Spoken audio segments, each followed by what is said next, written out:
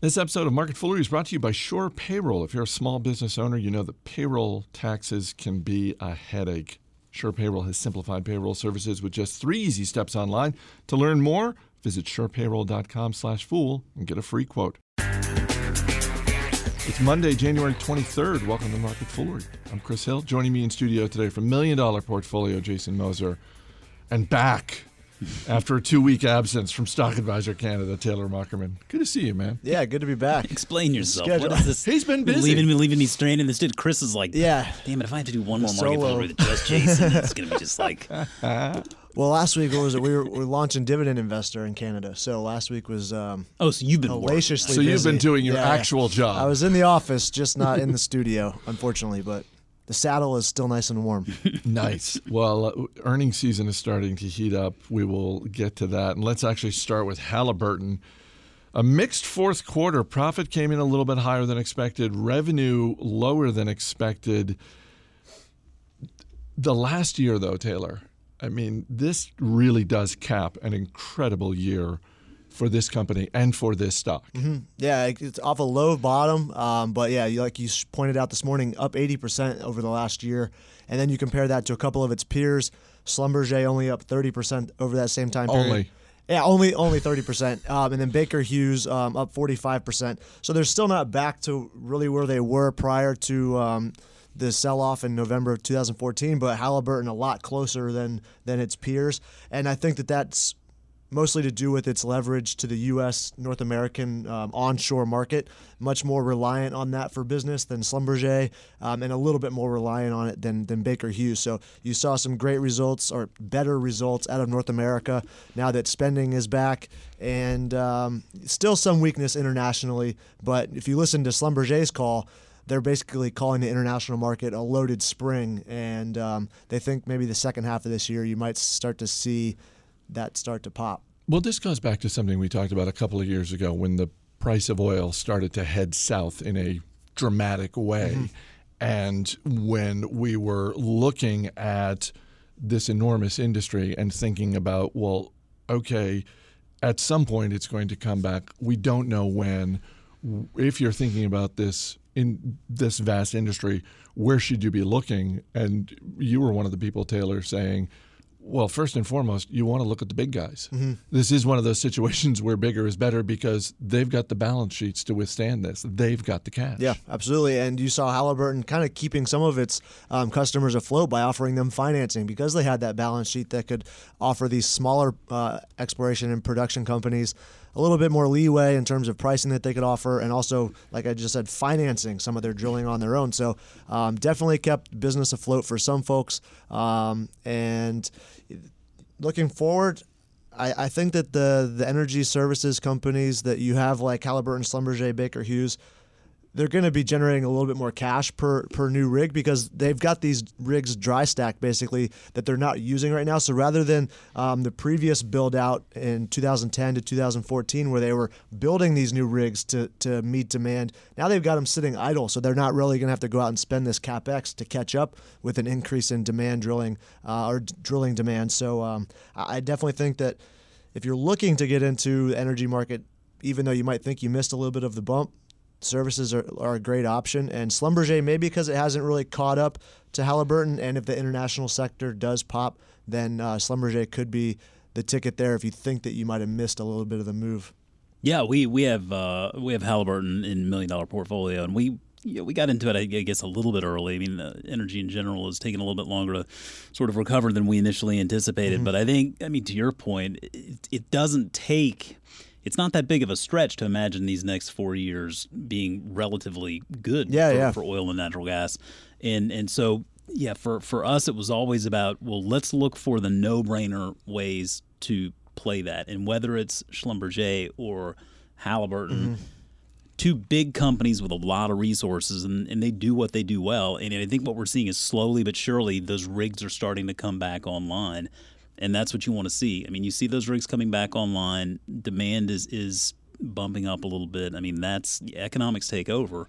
And, certainly while Halliburton has recovered and had a great year last year, it doesn't take a big leap to see 2017 and beyond working out really well for these guys. Yeah, you mentioned the rig count up about 60% since June of last year. And if you remember where we were in February of last year, oil prices hit the bottom in the 20s, so they've since doubled up in the $50 range now. So justifiably the stock up, maybe not justifiably that much ahead of its peers, but I like the move, and I like the next couple of years, like Jason said. I still have people bring up Dick Cheney whenever I mention Halliburton. It's like, yeah, I mean, you want to look for a great energy play. I mean, Halliburton's something you might want to go, oh, yeah, but isn't that Dick Cheney? I'm like, listen, man. Old news. So long ago. I mean, they just can't disassociate, you know? And I mean, I understand you may not like that guy and his politics, but he's not the whole company, you know? That was a long time ago. That was a long Over time a decade, ago. yeah. Let's move on to McDonald's. Fourth quarter profit and revenue both came in higher than expected. Same-store sales, global comps were nearly double what analysts were expecting. 2.7% increase. That's not enormous, but it's certainly higher than analysts were expecting. Stock kind of flat, down 1% or so today. I'm a little surprised by that, just given the quarter they just put up. I understand what you're saying. I think it's worth noting how good of a year they just had, right? And I mean, we really do need to recognize what Steve Easterbrook has done. Now, I think that we're entering this period where we're going to really learn how sustainable this all-day breakfast lever is really going to be, because I think that really is the primary catalyst for the results that McDonald's has brought over the past year, and it's worked out very well for them. But with that said, now, I mean, the market is looking at 2017 and saying, okay, hey, you guys have a tough act to follow. Exactly what's your plan? Is there a fourth meal you can have? Well, yeah, they blame breakfast as tough comps. Like, exactly, and that's year's going to suck. Just it. It's so you look at the success that they've had, and that's great. But as we always say, the market is forward looking, and the market's trying to think, okay, now that you've shown us that all-day breakfast is a good thing and you can benefit from it, are you going to be able to really sustain that success? Are we going to be able to see this sort of new normal? Does this bring everything back? And I mean, that question is yet to be answered. I'm a little bit more on the skeptical side there. I mean, I think that McDonald's is a good business, but I think it's a very big company that has done an awful lot. And innovating in the food space is I mean, it's not like it's tech, right? They're just burgers and sandwiches and stuff like that, and there's just a dime a dozen out there. And given from our selfless market research earlier in 2016, when we selfless took the train up, you and Dan and I, and we experimented and tried Shake Shack. There's a lot of good food out there, and so I think that for McDonald's, it was interesting because the high growth market comps were up 4.7%. Now, that high growth market segment they have is markets in places like China and Korea and Russia. The international lead markets, which are the more established markets like Canada, Australia, Germany, also performed very well. So that's encouraging. And that's the benefit here with McDonald's being such a big global business. I think that, much like we were talking about Procter & Gamble last week, I think that McDonald's has sort of a duty when it comes to shareholders to really be mindful of things like share repurchases, boosting the dividend, because that's where the real returns are going to come into play for investors here, because it's just a big company. It's not going to be able to grow the same way. Share count's down almost 20% since 2011. That's stellar. They yield a little bit better than 3% now on the dividend side, and that's good. So I can certainly see ways for investors to win here. The stock is around 20 times full year 2017 estimates, which seems a bit rich for my liking. If I saw some pessimism coming here in the next couple of quarters with this tough act to follow, it might be worth a look. Yeah, I saw a chart over, I don't know, maybe a decade or so, comparing McDonald's PE multiple to the S&P multiple, and it's right around 1.1 times the index, which is fairly right near the bottom of the historical, so maybe it is a decent time to look at it. And I think they're trying to continue that franchising model, so maybe that increases margins a little bit for them, reduces their costs. But they pushed back guidance for 2017 to the first, I think, March 1st. Any concern there? I think they're just trying to get a better grip on exactly how sustainable really the all-day breakfast thing is going to work, because that was the headline for 2016. And I think really to sort of figure out how they follow up on that, they're probably a little bit unclear there right now. I was hoping to get to the movies this weekend to see The Founder, which is the new movie where Michael Keaton plays Ray Kroc, the founder of McDonald's. Of course, if you see the movie, or even if you haven't seen the movie and you know the story, you know that he's not actually the founder. He's the guy who came in and stole the thunder. He stole the thunder. Yeah. You said the criticism of the movie early on, people were like, I can't really get behind this guy. I've read a couple of reviews that have said essentially, Michael Keaton's great, but I can't give this movie 4 stars because I find Ray Kroc sort of a tough character to root for. It's like, yeah, Ray Kroc was a, for lack of a better word, a ruthless businessman. I mean, I wasn't really pulling for Hannibal Lecter either, but like those were good movies. Yeah, they were pretty award-winning. Before we get to our next story, a quick word about Sure Payroll. If you're a small business owner, you know payroll can be a headache. Small businesses pay hefty fines on a yearly basis due to payroll oversights, and now you can protect your business and remove the payroll tax complications with Sure Payroll. It's simple, and you can do it on any device in just 3 easy steps. 1, you enter your employees' hours and salaries. 2, you preview the taxes being deducted. And 3, you approve the payroll, and that's it. You're done. Sure Payroll will automatically file and pay your federal, state, and local taxes, and they make it easy and affordable to manage your payroll online so that you can focus on your business instead. Customers include business types such as insurance agents, restaurants, barbershops, charitable foundations, tech startups, and as I say every time, Steve Broido, because Steve and his wife have a nanny, and they're doing payroll. And I feel like you could probably start with Broido, and then you don't even have to say anything else. Man, you got me right there. It's great though, because it again, most people aren't starting their own small business, but there are plenty of people who have payroll in their life because they've got help or whatever going on. Sure Payroll also has an A+ rating with the Better Business Bureau. So go to surepayroll.com/fool, fill out a free quote form. That's surepayroll.com/fool. Samsung appears to be going on some sort of apology tour because the word is out that they've done the autopsy on the battery fires on the Galaxy Note 7, and it turns out that there was not one but 2 separate battery problems that were causing these fires. And I wanted to get your thoughts on this, guys, because I read this story, and one of my takeaways was I think this would have been so much worse for Samsung if this were a stock that were easily traded in the United States, because you have to go over the counter, I think, to get the shares.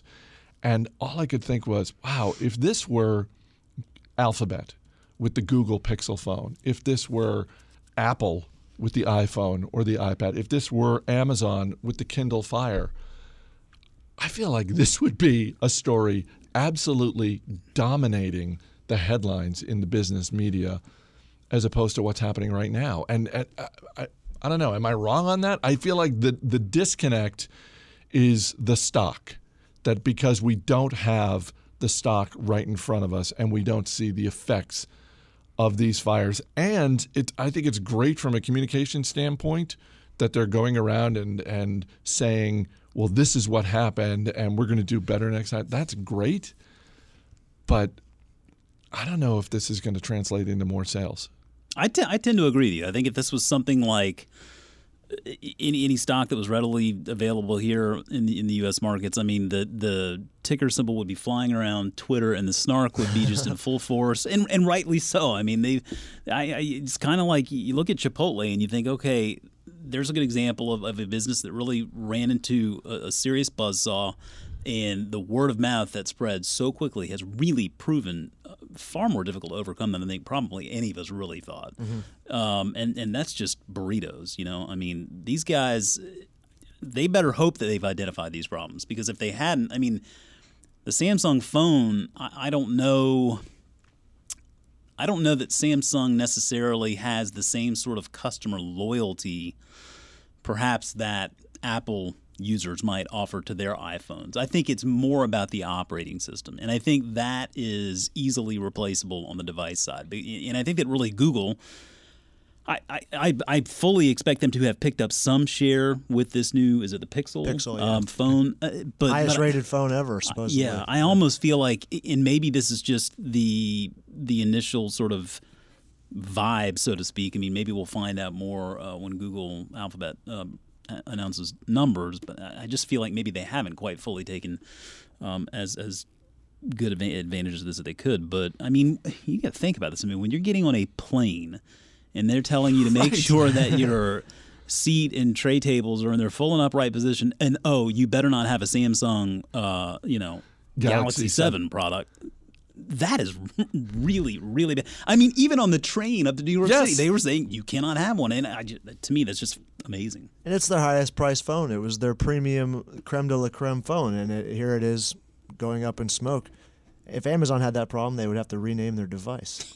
Well, and that's the thing that is part of what is surprising to me is that they're sticking with the Galaxy name. Yeah. The Galaxy H phone is going to be unveiled this spring. We got the Super Bowl in 2 weeks. Samsung the last couple of years has been a pretty big advertiser on the Super Bowl. I'm wondering if they're going to be. I'm genuinely interested to see if they're going to be plunking down the money to do that, or to your point, Jason, if Alphabet decides, you know what, let's see if we can grab a little mind share and promote the Pixel phone. They've been putting commercials out there for the Pixel phone. I've seen. Yeah, but not to the cost of $5 million for 30 seconds. Fair enough. Yeah, they have the cash though. I mean, I feel like with the Galaxy thing, I mean, it's. I don't want to dismiss the success they've had to this point, because they've obviously been phenomenally successful. Yes. And that's because it was a good product. I mean, a lot of people like it.